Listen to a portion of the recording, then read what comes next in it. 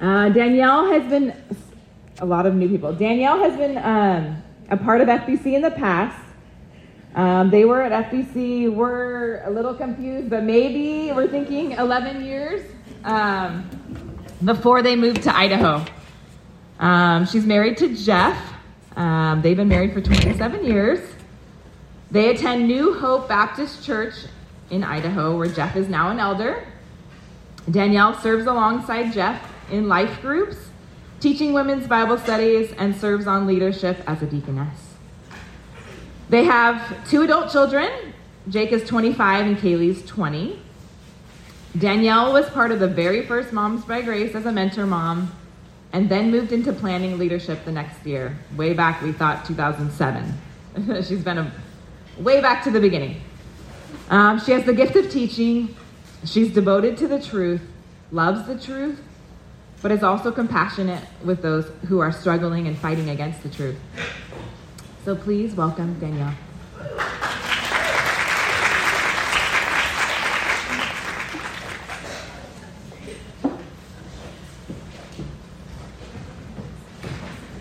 I have heard I need to do something. No?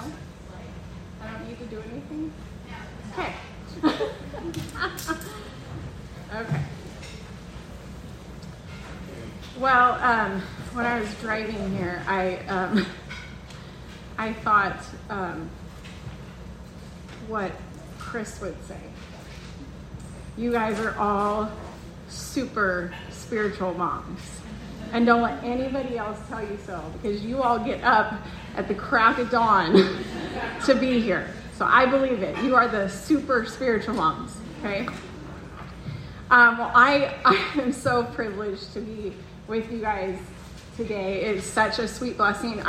Like Tani said, I remember this Moms by Grace was like a little thought in Danielle Nunez's mind. Gosh, so many sweet memories have been had through the years at Moms by Grace, and it has a special place in my own heart.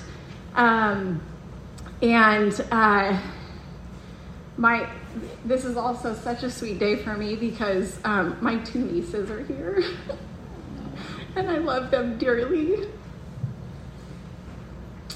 So thankful that they're involved at 2 wonderful churches. So thankful.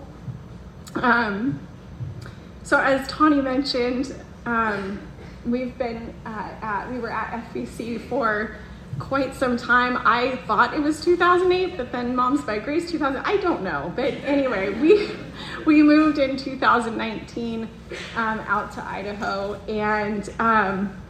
but FBC continues to be such a place of great encouragement for us as we serve the Lord elsewhere. Jeff and I will always be connected to this body of believers through many years of raising our children here, serving the Lord here, and so many wonderful memories with sweet friends were made at FBC. As Tani said, my husband serves as an elder at New Hope Baptist Church. It's a sweet little church in Idaho, and when I say little, compared to FBC, is very little, probably around 250 people, and to you guys, that's like the people in here. No, I'm kidding. Yeah, that's a community group. Yeah, exactly. So we are currently building a home, which we thought we would never do. That just seemed like such a dream. We bought 5 acres, and it has been so terribly hard work, but so much fun. We have 6 chickens, which means we're rich, I guess, now. So that's cool. That's pretty awesome. And yes, we have a 25-year-old, my son Jacob, and a 20-year-old, her name's Kaylee, and maybe you guys have seen her here, but she grew up here. And she now serves in junior high ministry, finishing her last semester at Masters Online to come back and serve at FBC. And we're excited she's in a faithful church. So it's good. So as I thought back on parenting, days now gone, I decided to add up all the days we have with our children before they turn 18. And oh, you're going to love this one. Maybe not. But I just want to pray before we get started. Father, we come before you this morning, and Lord, we thank you for this new year with new hope. And Lord, just seeing your beautiful sunrise this morning, what a reminder of your faithfulness to us. I just pray, Lord, that you would speak through me. Lord, that it would be your words, that you would be honored and glorified today. And we lift up this time to you in Jesus' name. Amen. So did you know that we have 6,570 days with our children? Can you believe that's the total amount of days you have before your children are considered legal adults? It doesn't seem like very many when you look at that number, right? That's like 6,500 days. That's not that many. Or maybe it does seem like a lot because you're in the middle of them. Well, in Idaho, there is no time between fall and winter. Not many days at 65 degrees in the fall. It happens at midnight and arrives without notice. And before you know it, you're in the 30s. Much like this are the end of those precious days with your children. The end arrives without any notice at all. But I know when you're in the middle of those days, the days seem long and the years are short, right? Psalm 90:12 says, "Teach us to number our days, that we may get a heart of wisdom." My prayer for you all is that you would live each of those 6,500 plus days completely trusting each of your children to our good and gracious God's plan for their lives. Today we're going to look at entrusting our children to the Lord. As I studied, I discovered what that word entrusting, it's really not actually what we think it means. So what does this word entrust mean? The word is used several different ways in God's word, but the main meaning you'll see on your note page is to trust something to the care of someone else or to give over something to another for care or protection. So we see the opposite in John 2:24, where Jesus did not entrust himself to the care of men because he knew their hearts and what was in their hearts. We see the word entrust in the parable of the talents in Matthew 25, where the man entrusted his property to his servants while he was gone, referring to being a good steward of the gifts that God has entrusted to us. We also see the word entrust in Romans 3:2. It says the Jews were entrusted with the oracles of God. And also throughout the New Testament, we see that the gospel message was entrusted to faithful men. These and many more verses have something in common. God possesses something and has given this thing to someone for care and protection for just a period of time. So we can say God has entrusted a child, or maybe many children, to you, in which he alone created and possesses. They are his, given to us for a period of time. We have an example of this in 1 Samuel 1, right? A woman who desired children, prayed for years, cried out to God, and God finally answered her prayer in his perfect timing. She turned around and gave him back to the Lord. We see a heart of complete trust in her God. She understood that God had given her Samuel for a time to care for, and she would give him back to God. Well, she literally took him to the house of the Lord after he was weaned, maybe around 3 years old, and left him there, right? And I'm sure you all are not going to drop your child off at FBC's door at 3 years old so he can serve, or he or she can serve the Lord, right? But Hannah serves as a reminder for us that God is the giver of our children and has entrusted them to us for a time. And we're called to trust him and his plan he has for their lives. So again, we're not entrusting God with something that is already his in the first place. I would say we are trusting that God is all wise and all loving and will do what is best in and through our children. Our children are not ours to begin with, but they have been given to us for a time to steward.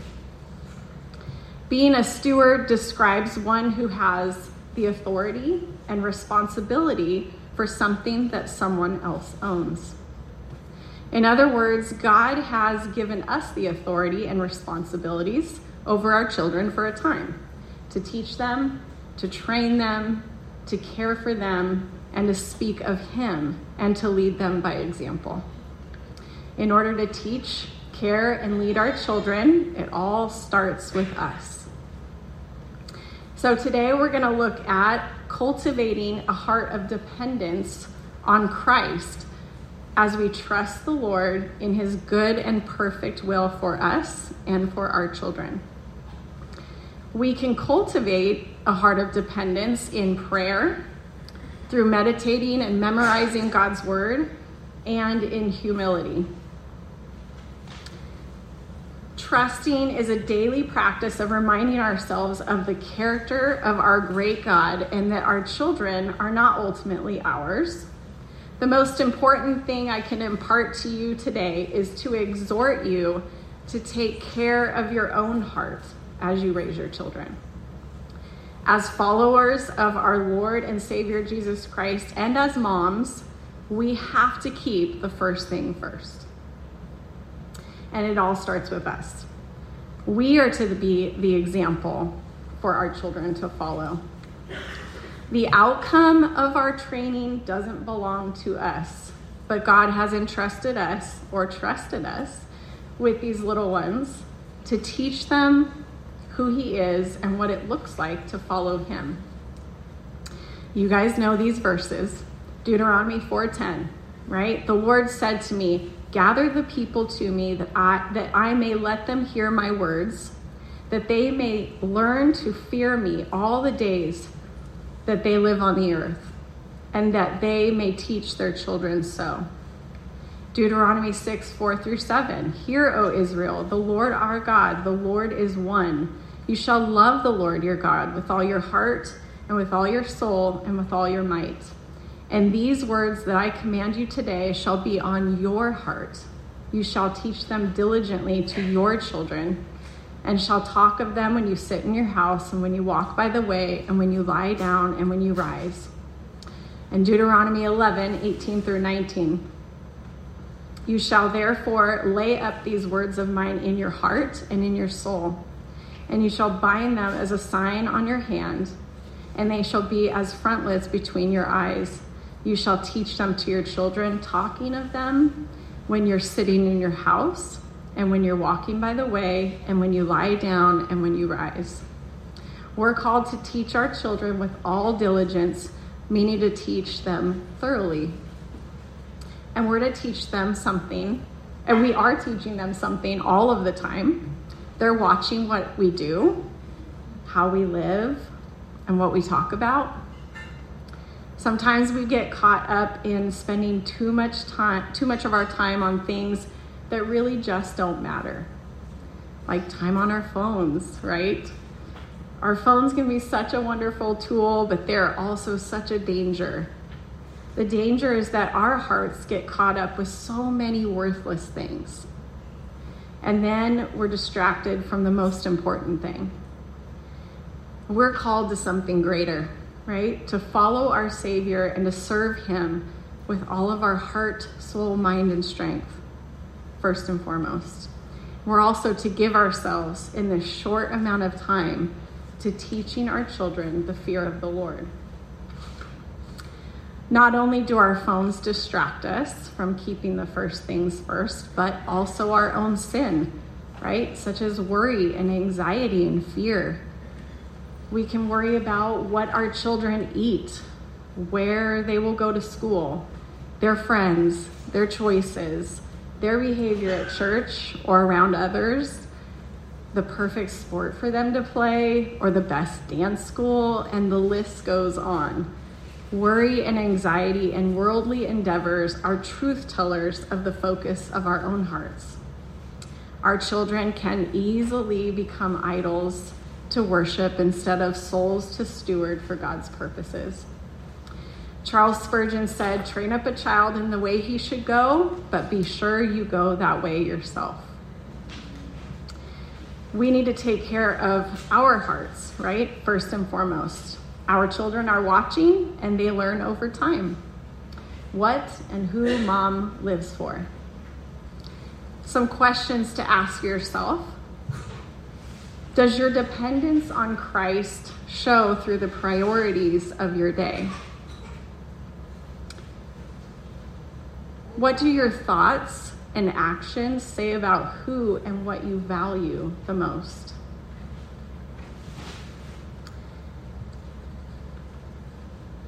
I want to encourage you today to, number one in your outline, cultivate a heart of dependence on Christ by developing a habit of prayer. To make a habit of something is a reoccurring pattern of behavior through repetition, right? We don't create a habit through doing it once or twice. Good habits, we all know, don't come easy. When you're tired, emotionally spent, or maybe you are simply just not paying attention, you will fall back on whatever habits you've created, whether they're good or they're bad. I can tell you that when my kids were young, I did not have a habit of prayer. I would pray here and there, but I didn't have a consistent daily time I spent in prayer, seeking God's wisdom, in which we all so desperately need as moms, right? James 1:5 says, "If any of you lacks wisdom, let him ask God, who gives generously to all without reproach, and it will be given to him." As a young mom, I loved the Lord. I served him. I sought to teach my children about Christ and to lead them to the cross. But I got so easily caught up in the to-do lists of the day and all the ways that they needed to be cared for. Us moms, we are doers, right? We get things done. And when I wrote that, I'm like, that sounds like a commercial. But sometimes it felt as if sitting for prayer was not doing anything at all. And I needed to get up and get moving. You may have all heard that famous John Piper quote, "God can do more in 5 seconds than we can do it in 5 hours, months, or years." We know this to be true, but do we live like that? As my children got older, junior high and high school and beyond, I felt the heaviness of life and their lives, their friends, their choices. And that I needed my Heavenly Father's wisdom as well as the peace that only He can give. And God, in His love for me, helped me to see my need for communion with Him. Thankfully, God gifted me with some wonderful women, some from which still attend FBC, who would wake up at 5 a.m., and that's nothing for you guys because you guys are the super spiritual moms.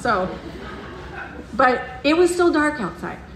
5 a.m. on Fridays, and we would meet together and we would pray for our children. This was an absolute wonderful, the most sweetest time in my life. And it really serves as an example of how much we need each other. The sweet fellowship we shared through groanings, tears, and begging God together, there was nothing like it. These women were women of love, encouragement, and compassion. In this time as we prayed, we got to see God work. We watched prayers be answered, even when our hearts were much like the Father in Mark 9, who said, "I believe, help my unbelief." but God graciously and faithfully reminded our hearts that he alone is trustworthy. Ephesians 3:20 says, "Now to him who is able to do far more abundantly than all we can ask or think, according to the power at work within us." I just wonder, do we really believe that? Because if we truly believed that God can do way more than we ask or think, we would spend more time in prayer, right? We don't say with our words, we can do this on our own, but sometimes that's exactly how we live. Throughout those 6,500 plus days you have with your children, spend those days developing a habit of prayer. This habit of prayer is laying a foundation in your heart of trust and dependence on Christ that you will need, and I promise you, you will need that when you no longer feel like you have control over those little ones' days, right? And more, as you see the day drawing near, you will need to go to your perfect Heavenly Father in prayer as you go against our culture in what and how you train your children. He is able, in our dependence on him, to use our lives for his glory as our children watch and listen to us. Speaking about motherhood, Al Mohler said, "What moms invest and implant in their children is always there, even if the world seduces them in the future." And that's going to happen a lot. But there is something that is precious and powerful. And I believe that many of these children, once they reach adulthood, once they've tried many other things, sadly, there will be something in their heart, not just in their minds, but in their hearts, that moms, by the Holy Spirit, have the opportunity to plant there. It's going to take a mom who lives by faith in her great God to show the way for her children. Some questions to ask yourself. Are you living a life worthy to be followed? Are you showing your children what it looks like to follow Christ by not only your words, but also your actions? Are you seeking God's wisdom through prayer, realizing he has the power to do more than you can ask or think?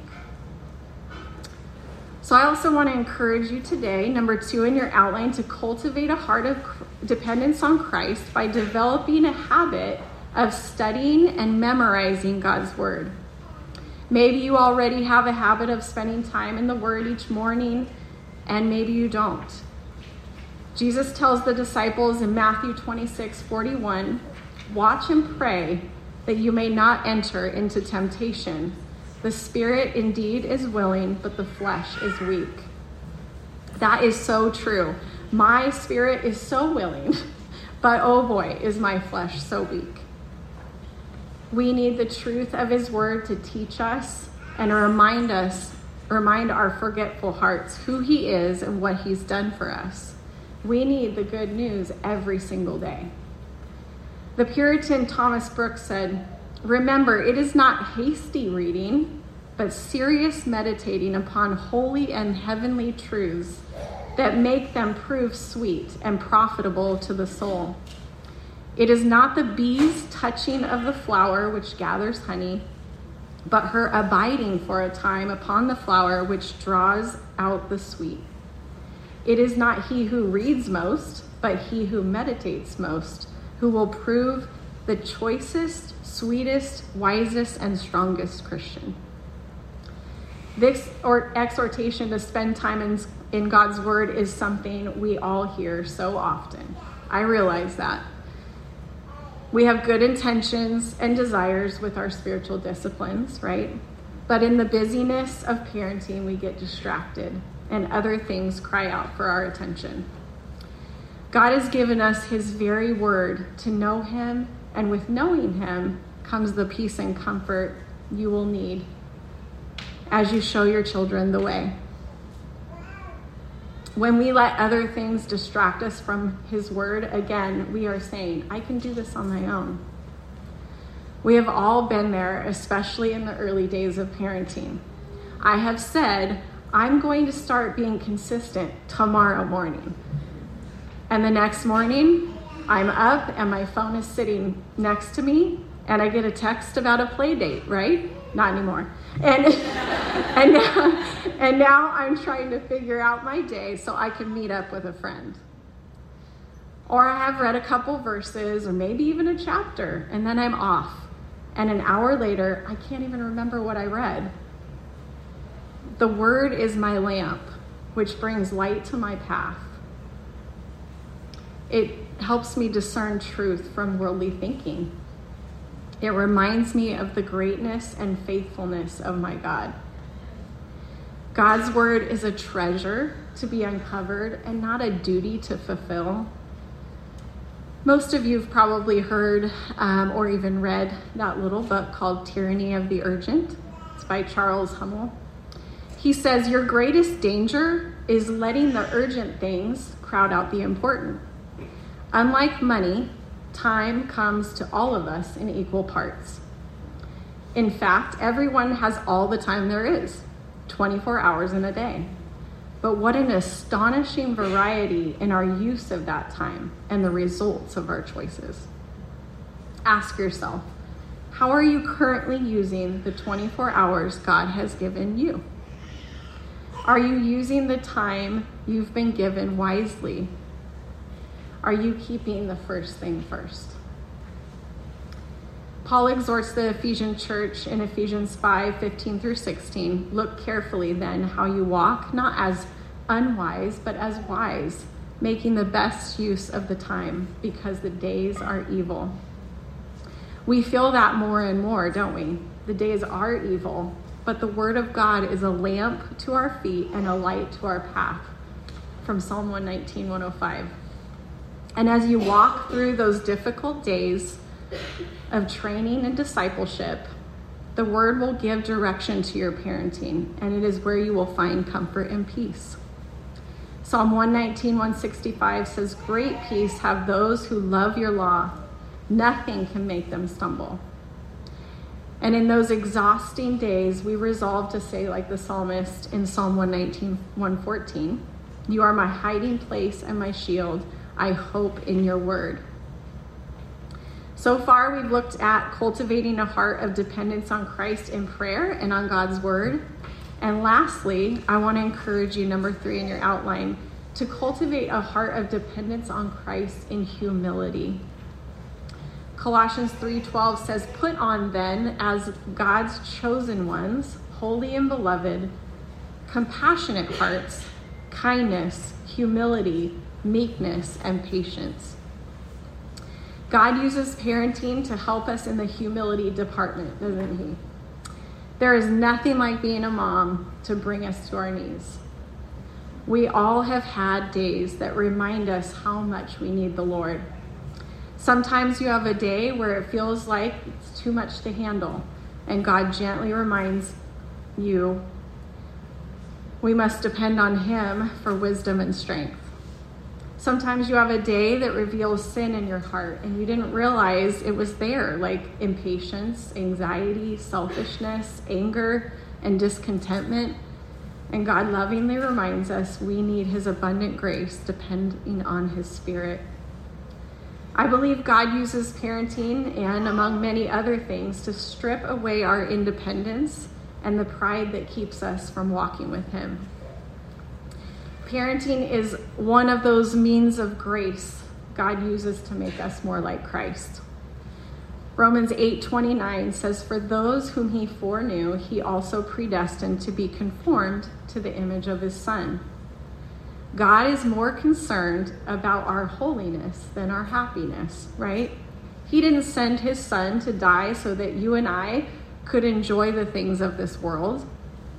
Jesus didn't bear the wrath of God for our sin just to make us happy in this life, but to make us holy. Hebrews 12:10 says, and this is speaking of earthly fathers, but for they disciplined us for a short time as it seemed best to them, but he disciplines us for our good, that we may share in his holiness. Every humbling parenting moment and every feeling of defeat is meant to lead you to Christ and to humble you at the foot of the cross, where his name is exalted and his name is glorified. Cultivating a heart of humility is done by applying the gospel to your life every single day and throughout the day. We remind ourselves who we are, sinners in great need, imperfect and unholy. And remember who God is. He's perfect, good, gracious, merciful, kind, all wise, and perfectly loving in all his ways. John Owen said 2 things need to humble us. First, let us consider God in his greatness, glory, holiness, power, majesty, and authority.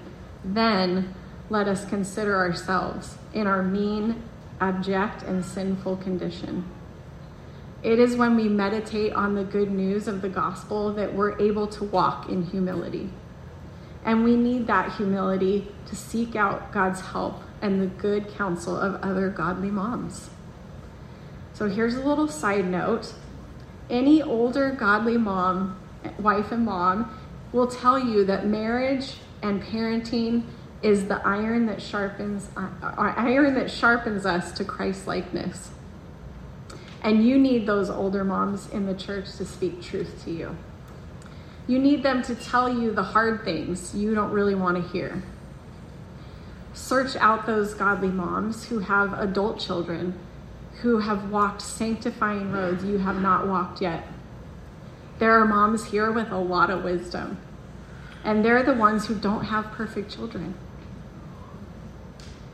These are the women you need in your life, because when those hard days come, those seasoned moms will not just give you a helpful tip, they will most importantly walk you to the foot of the cross and seek God in prayer and his word with you, which is where you will find his wisdom and his peace. So not only do we need to cultivate a heart of humility by meditating on the gospel, but we also need to remember our children are watching how we apply God's word to our lives in the humility of our hearts. Show them how it looks practically. Seek forgiveness from your children and let "please forgive me" easily roll off your tongues. Talk about what mommy struggles with too, and allow them to hear that through your prayers with them. You don't have to have it all together in front of your children. They need to see what it practically looks like to follow Christ, and that it includes those good days and those bad days. It includes those moments when you have made a sinful choice, as well as when you have had small victories. So no matter where you're at in those 6,500 plus days, maybe you're on day 20, and maybe you're on day 2,000 of being a mom. We can all agree we are all in need of God's grace as we parent our children. You will never meet a mom who has done and is doing it all right, even if their Instagram posts seem to allude to the ease and beauty of parenting. We have a tendency to want to hide the truth of parenting in our social media obsessed culture. But the truth is, this is pride, and none of us will be perfect moms. We will all fail, but because of God's grace, we're able to get back up and show our children how to apply the gospel, right? Not only will you never meet a mom who's done it all right, you will also never meet a mom who has perfect children. I know, it's shocking. I know what you're thinking. Well, of course our children are not perfect. But again, in our church circles, we tend to hide those struggles, right? The struggles are of our children instead of being honest with each other. And we need the humble admittance and attitude of Paul in Romans 7:18. For I know that nothing good dwells in me, that is in my flesh. And in 1 Corinthians 2:2, for I decided to know nothing among you except Jesus Christ and him crucified. Just like Paul, who is known for his great humility, may it be with us as well. Just as much as we struggle with our own sin, so too will our children. And just as God has given us gospel-glorifying testimonies, we pray so to our children. We should all be thankful for those hard days that lead us and our children to Christ, where we're all greatly loved, redeemed, and forgiven. So today I want you to remember 3 things: to be diligent, to cultivate the soil of your own heart as a follower of Jesus Christ. And as you trust the lives of your children to the plans of the Lord, first, depend on Christ in prayer for yourself and your children. Second, depend on Christ through knowing him in his word, the source of all wisdom. And lastly, depend on Christ in humility before him and others as you teach, train, and disciple your children to the glory of your Savior. Let's pray. Lord, you are so good and so gracious and kind towards us. Lord, I pray that you would give these moms wisdom and discernment as they parent their kiddos, that they would love you first and foremost. They would follow you with their whole heart and their whole strength, Lord. That they would see the beauty of you, and Lord, that they would teach and they would train and disciple their children. Lord, that they would show the way, and that you would give them the strength to do that. Lord, we thank you for this time together. We thank you, Lord, that you are so wonderful to us. In Jesus' name, amen. Up, so Danielle is going to come back up. And then this morning we also have Leslie Davis. Leslie has been married to her husband Jason for 27 years. They have 3 kids, ages 13, 11, and 8. And they are currently in the Light CG. Leslie is also moving, I think, into like a newish role with school help. So if you have questions about school, Leslie is your person. And then last, Jen Scout. She's one of our mentor moms. She has been married for 33 years. They have 4 kids, ages 25 through 11, and 1 cute little granddaughter. And they are in Creekside. So we're just going to go through some questions and hear your wisdom. So Leslie, what are some truths that you meditate on when your kids have been sick or hurt?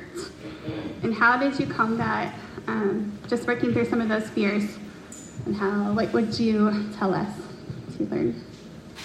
All right, well, let me just maybe start with this second question because it will lead to the first one. So the question about, have you ever had the fear of losing a child? Yes, and I don't know, some of you might know, but when my son was 4, my 13-year-old, when he was 4, he fell off the couch and broke his neck. And we had just moved to this area from Orange County like 2 days before. So I was, through all of that, just to say, like, that is one of those things where I thought, like, when the neurosurgeon says, like, you know what, are you sure he can move his hands and feet? Like, he really shouldn't be able to. And the fear that rises, like, you just don't realize. I never saw myself before as, like, a fearful person. But in that, I just was terrified. I was, like, almost paralyzed by the fear of it. And so looking back on that and the fear that kind of, like, how did I deal with the fear of that? I just meditate. I memorized so much scripture during that time, and I would just speak that to my heart. When the fear would come, I would just those verses over and over and over and over again until I could, just find, like, the Lord would just give me peace in that. The other thing was just worship. Like, worship songs, I would just sing them loud, like, to drown out my fears and the thoughts in my mind. And then lastly, I think it's really important. Since then, I wrote down a lot of things during that time. And one of the things I did was keep a journal of the ways that the Lord was so faithful to me in that. And so I go back to that later we had some other really hard things, which we don't have time to go through all of that. But my daughter, we almost lost her to it. We adopted her. We almost she lost her that way. And so it's not like the fear of death, but the fear of losing her. But remembering the way that God has been faithful is really a significant way to fight the fear and just to hide God's word in your heart, because we need it. We really need it. That's good. Changing our fear to trusting in His promises. Jen, as a grandma, what are some things that would be helpful for you to know when watching the kids to ease your daughter-in-law's or daughter's anxiousness in leaving her baby with you? Well, in my vast 11 months of grandmahood, my knowledge, I would say, first of all, cultivate a relationship. If you are blessed to have either parents or in-laws that are close by, they're willing to help, it is a safe place for your kids to be, cultivate a conversation with them, because we really do want to help. But and we're a little rusty at certain things. I actually have to say I had a little anxiety the first time I had to do a diaper. I was like, do I remember how to do this? It's been a while. So cultivate a conversation. They're here to help. I'm really nervous about this. And this is the first time I'm leaving. Do little things okay, how about you bring the little one over and then you go to the grocery store for 30 minutes and then come back. And, and then your heart is encouraged because, okay, they're fine. They're breathing. It's okay. And then, move on to the bigger things, a weekend away so that you guys can be with your spouses and keep that fire going and that. I would just encourage that. Also, expectations. Expectations can be a killer. No one is going to parent like you. No one's going to do it perfectly. It's going to be different, and that's okay. Your kids will learn. I kind of want to be the fun grandma, and we go to grandma's house. I want to be like the Mary Poppins. Come on, we're going to get out crafts and let's color and let's play with the markers that Mom doesn't let you play with. And I really look forward to that. So I kind of hope I get to keep you doing that. So that's helpful. Danielle, what do you say to the young mom who's terrified that her children may grow up and not submit their lives to Jesus? Big question. Yeah. Well, I would just say that we are a people, right, who live in the greatest of hope. And we don't live in fear of the future, right? Our God is a God of love and of mercy and grace and compassion, and He hears our prayers. And I would say one of the biggest things I learned is God was not after a result. He was after my heart. And, walking through some hard things as my kids got older, it was really about me. It really was. It wasn't about my children. It was about me letting go of the idols I had in my heart. I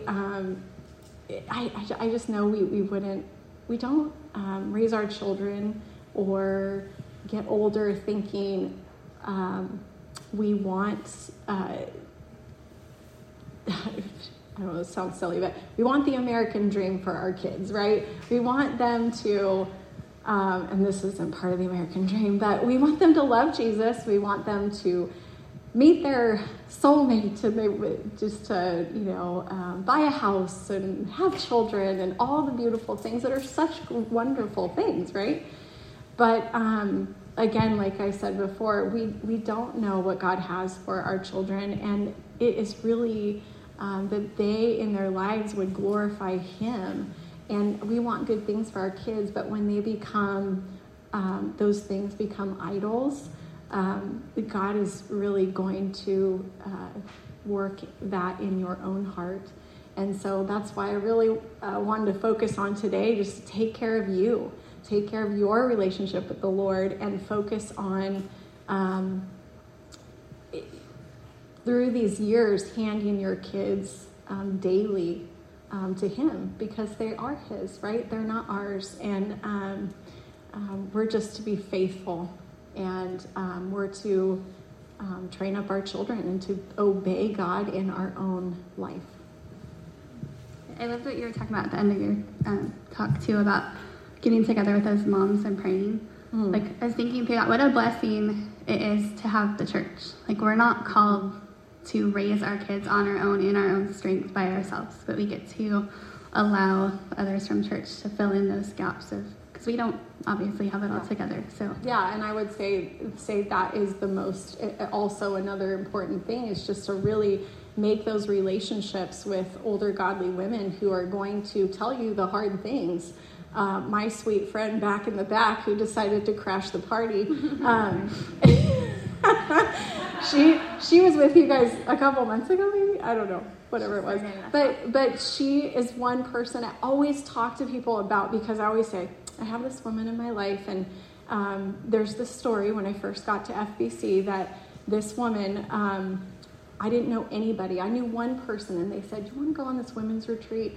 And I'm like, okay, and I drove up in this car, and I was the youngest person in the car, and I don't know these women, and we get to Arizona, and we get to this big old house, and this woman says, hey, you want to go outside and talk? That's how I remember the story. And I'm like, oh, okay, with my eyes like, what is happening?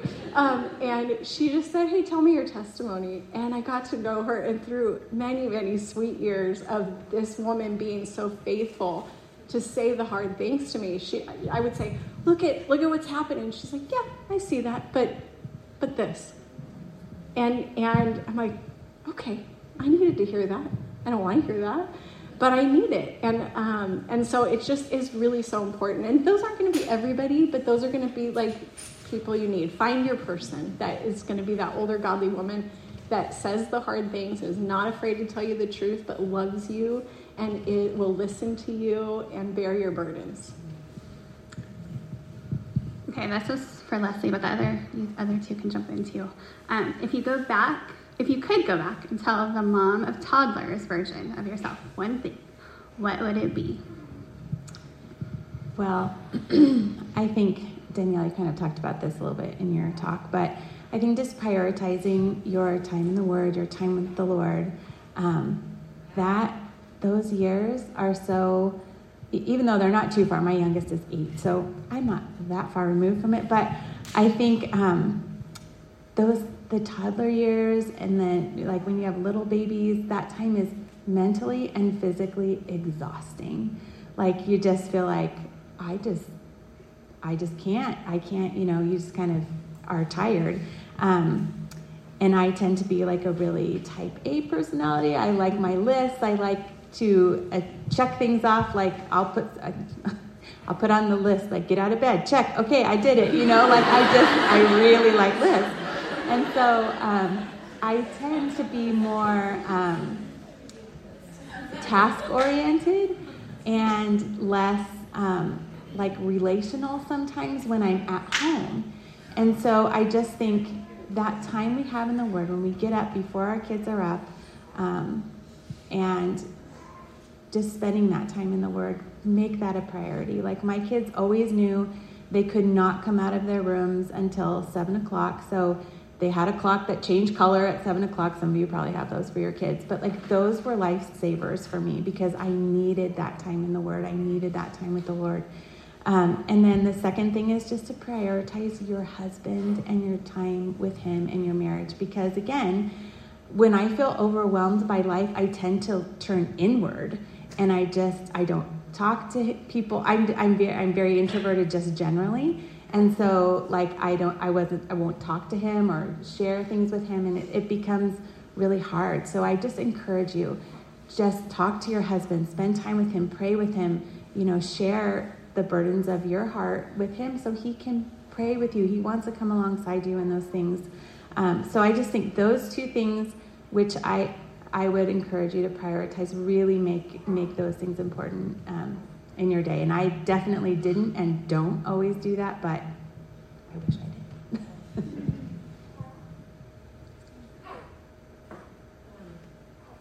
I was thinking about, chances are if you have a toddler, you probably have like an infant or you have a couple toddlers. I would say set yourself up for success when it comes to time in the Word. Like you can have I know for me, I always had a plan. I would be up at a certain hour, and I didn't have the clock that turned colors, and it never failed. Somebody got up. We called it fresh meat. They smelled fresh meat. They're up. I'm like, and so, things happen. Somebody gets sick. Life just happens. And so to help me with consistency, like put Bibles everywhere. I used to actually even have one in the bathroom with like a bookmark in it, like where I would like open and where I was. Because I knew I had an isolated 5 minutes. Set yourself up for success. Also, don't sweat the small stuff. I look back at when my kids were little, and I was too concerned about having a clean house and things being perfect. I love what Pastor Chris said years ago. Your house needs to be clean enough to be healthy, but dirty enough to be fun. And that was not me. And so I would say, don't sweat the small stuff. Cuddle, read to your kids, be on the couch. I've never met a mom who said, gosh, I wish I would have, wouldn't have played with my kids so much. I wish, because that's what they're going to remember. They're not going to care that the dishes were done. They're going to care that you cuddled with them on the couch and you read the Bible to them and you sang silly Bible songs and ran around the house and were animated. That's what they're going to remember. I love that we don't have, well, you do still, but children in your home, and like I feel the same way. I'm like, oh, let them do everything now. I didn't feel that way. But because I want to be a grandma, and I want to be a fun grandma. Anyway, let them do everything. I don't know. Let them get muddy. There's so many times I look at my mom and I'm like, never would have let us do that. She gets away with it now. Jen, can you give us some guidance to submitting to our husbands when they make a decision allowing our kids to do things that we wouldn't necessarily approve of? Not because it's wrong, that would be a different story, but because you're afraid they might get hurt or... Yeah. So this question I was thinking through, and I actually talked it over with my husband, and we were kind of like getting hurt, like if we were talking about like Dad wants Junior to play Pee Wee football, or like just wrestling with Dad in the house. So I have 3 older sons, and my last is a girl. And my boys were all boy, like 100%. And what one did, the next one upped the ante. The third one was really gonna make it work. So we had wrestling matches, and sometimes I just had to leave the room because I was just like, this is gonna go badly, but I would say, one, we need to remember that our husbands love our kids. They want what's best for our kids, and God gave 2 parents for a reason. We're going to do things different. We have different perspectives. We see things in our kids differently. I think sometimes like dads are really good at seeing areas that we're missing. Maybe he sees something in Junior that he thinks that this will cultivate something in his heart if he plays Pee Wee football or whatever. But I would say go to your husband privately and have a conversation and express your concerns with kindness and grace, not in any way that where you're like demeaning or I know better kind of a thing. And then ultimately pray and submit. Because your kids need their father. They need his leadership. They need to see him following Christ.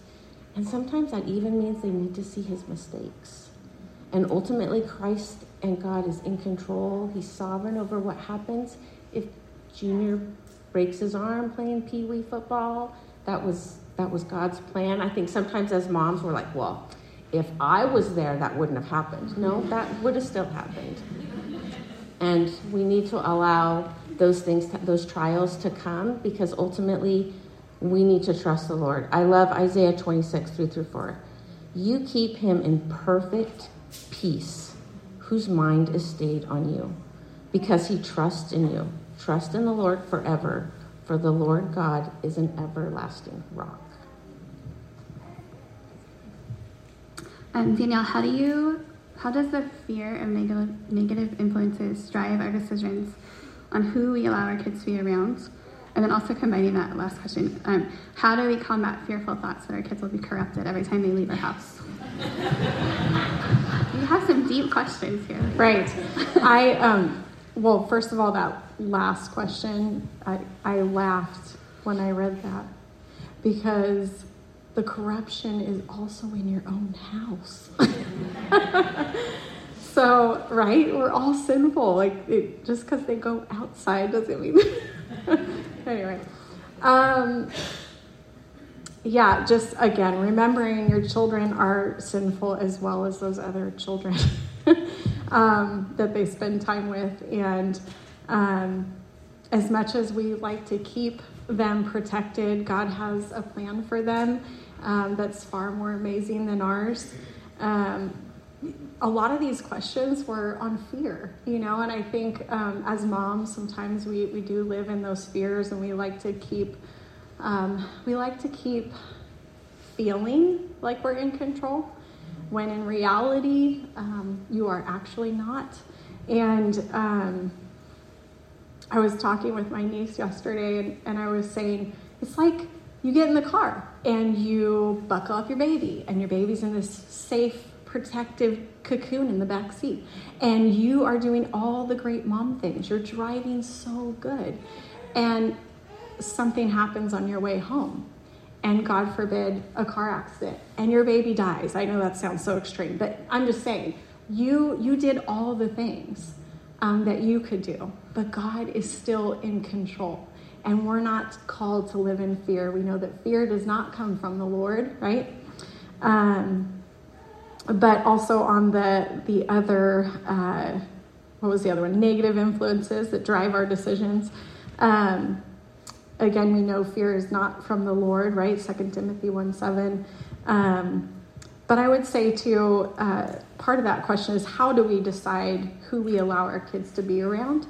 And a lot of you have 0 to 5-year-olds, right? So let them be around everybody, right? Like, I don't even think that should be a thought, right? Like, let them be around church friends and school friends and neighbors, and because every interaction is helpful for you in discipling your children, right?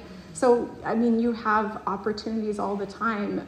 Maybe Johnny next door was playing with your child, and they got in an argument, or so Johnny stole a toy. I don't know. Whatever it is, that is an opportunity to train your child in kindness, right? In selflessness. Every moment is an opportunity. It's just, are you going to take that opportunity? Or are you going to be mad at Johnny next door because Johnny is so crazy? I don't know. So just, and as they get older, right, that's still the goal. Teach and disciple through the circumstances that they encounter in their day. And use the word to help them and disciple them and train them in those moments. You're going to have a lot of opportunities as they get older. And I know some older moms in here that have teenagers that can say, yeah, I have a lot of moments where I can talk to my teenage daughter and walk her through those things. And even my 20-year-old, she calls me every day, right? And she's just like, Mom, I don't know what to do, and this and that. And okay, well, let's walk through that together, and it's really is, you are to be that guide and that shepherd along with your husband. But yeah, there's always going to be hard and mean people, so it's helpful to start at 2 of how we treat others and love them. And yeah, Leslie, give some biblical guidance to the mom who's comparing herself to her friends and constantly feeling like she is failing as a wife and a mom. Yeah, this is a good question to think through for me, for sure. But so the guidance I would give you is just don't. Really. Like, I tried to think of a way to say it, like, in a very eloquent way. Yeah. But a woman who has discipled me for many years.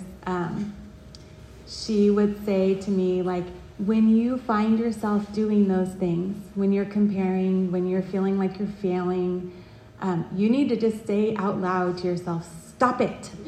And that actually is helpful because it brings us back to, our right place before a holy God, right? And I just think God makes us all different, right? We all have different strengths and we have different weaknesses. And boy, this was a struggle for me because for two reasons, I think, which are things God gave me, right? For one, I was an older mom for kids my age. So when my first son was born, I was 34.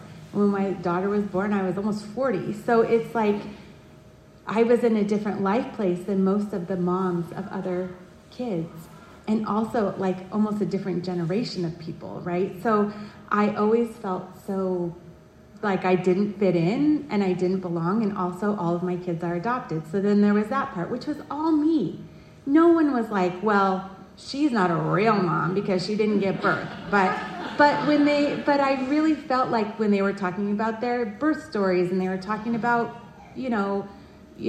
nursing their babies and things like that, it was like I didn't have experience with that. So then I felt like, well, I'm less than, but God wrote my story the way he wrote my story, right? And he walked my husband and I through some really hard times before we got to that. And that was actually a way that God let me speak into the lives of other women who also were struggling with that. So, and then this is kind of switching gears, but I would also say for me, social media had become something like I just off it 100%, like because that was a real struggle for me to look at those things and everything seemed perfect and everybody had all this stuff and their lives were together and mine was falling apart. Not only was it a waste of time for me, and I'm not saying that there's not good things to it, but I think that that's one of the ways in which we need to shepherd our own hearts in where we spend our time and what we're looking at and how we can see ourselves rightly in the way that God made us for our own families. So, Leslie and I were just talking about that too. Social media. Anybody can have a platform. You can sign up and make yourself a little, it's called a little name thing, and you can say whatever you want. People might believe you, and you might have no idea what you're talking about. So you have to be careful with that. For the sake of time, last question. Jen, can you give some biblical guidance to the wife who fears her husband working in the world? Fear of the world's influence, fear of him traveling, succumbing to temptations, and then also not being a good enough wife. How do we combat those thoughts? Well, first, the fact that the word fear, I just marinating that in that, like reading these questions, there's so much in fear. And if you're living in fear, you're not walking in the Spirit. So first and foremost, you have to get your heart right. You have to realize that, you have a God who loves you and who loves your husband and loves your family and wants what's best for you guys. So be in the Word, be in church, encourage your husband for accountability. It's, for whatever reason, it's really hard for our husbands to find that with other men. It's easy for us to go to an older woman. It's not so easy for our husbands to go to older men. So that, I would say, be involved, have accountability. But then I would say, our husbands go out and they face the world every single day. Our home needs to be a light that they want to come home to. My husband kept saying, it's kind of like a lighthouse, I want to come home into harbor, because it's dark and they want to come home and they want to feel loved and encouraged. Chris talked about this, be their biggest cheerleader, cheer them on, let them to be able to come home and talk to you about their day, be a part of that. Also, out in the workplace, they're with women that are decked to the nine, and they're beautiful. So, when they come home, brush your hair. Brush your teeth. I remember, like little kids, I remember like we had this like 15 minutes crazy right before Dad got home, like, quick, pick up all the toys. And I'd run upstairs and like whip off the exercise pants and put on jeans and a sweater or something. Put a little lip gloss on, be excited when he comes home, have the kids be excited. I used to, cheer him up, like, guys, Daddy's coming, Daddy's coming, Daddy's coming. And he'd walk in the door and they'd all be excited and running to him. And so make your home a light that he wants to come home to. And then seek out older women to encourage you, to pray with you as you walk through these fears. But then some other practical things, intimacy. If your husband's going to travel and he's going to be gone and he's going to be out in the world, but he is starved for affection at home, that temptation, we just made it so much harder on him. So be intimate with your husbands. Go on dates with your husbands. Date your husband again. Date your husband. And make it so that he doesn't want to look anywhere else, because you are all that. And he married you because he loves you. Let him be reminded of that. That's good. Thank you, ladies. Can we thank the panel?